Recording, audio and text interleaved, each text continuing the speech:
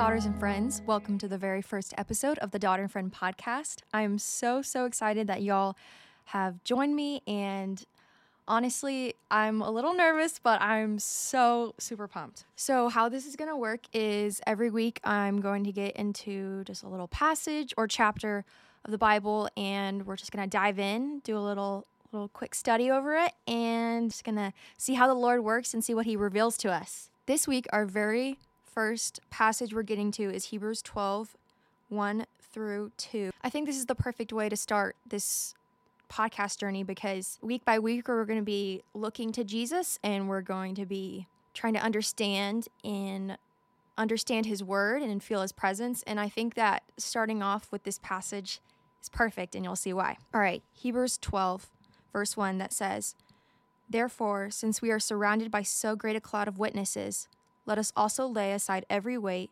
and sin which clings so closely, and let us run with endurance the race that is set before us, looking to Jesus, the founder and perfecter of our faith, who for the joy that was set before him endured the cross, despising the shame, and is seated at the right hand of the throne of God."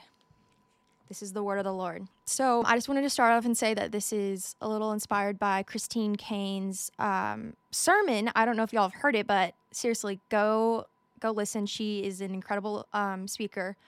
I went to Sadie Robertson's LO Sister Conference this past year, and Christine Cain was one of the speakers. And one of the main parts of her sermon was talking about keeping your eyes fixed on Jesus. And it really hit me because she basically said that, where you look is where you go. So if you keep your eyes on Jesus, you're going to end up going to Jesus, right? I feel like this verse encapsulates what the mission of every Christian should be, and that's to look to Jesus in every situation and to keep our eyes off of just worldly things, right? I want to focus on the part of the verse that says, "Let us run with endurance the race that is set before us, looking to Jesus, the founder and perfecter of our faith." So everything we do, we need to be looking to Jesus, right? But we get so caught up looking at everything else going around us. We live in a world of so much distraction and media being thrown at us. It can be very overwhelming. So I was just going to say to y'all, stop looking for likes on that post.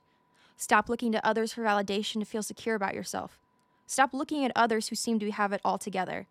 Instead, look to the God who never leaves you nor forsakes you. In this world of constant change, he's stable and he will always be more than enough for you. We must look to him.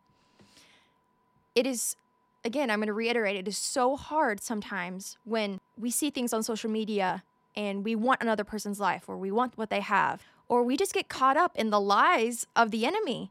And we think that looking to something else is going to fulfill us, but it won't. It never will. Only God will fulfill us. So we need to be looking to Jesus always. I cannot reiterate this enough. So I pray that today, me and you, we can both start fixing our eyes on Jesus, because in Jesus we find this joy and this contentment that cannot be found anywhere else. Everything else is just going to leave you broken, and it's going to leave you empty feeling, because nothing can satisfy you but King Jesus. So let's look to him. Let's look to him always. All right, y'all, that was it. Thank you so much, daughter and friends, for tuning in. I'm so excited to go on this journey with you. I feel the Lord is moving already, and I'm so excited for this journey, and just hopefully build this community of women who we really just go after Jesus and we look to Jesus every single day, and we never take our eyes off him.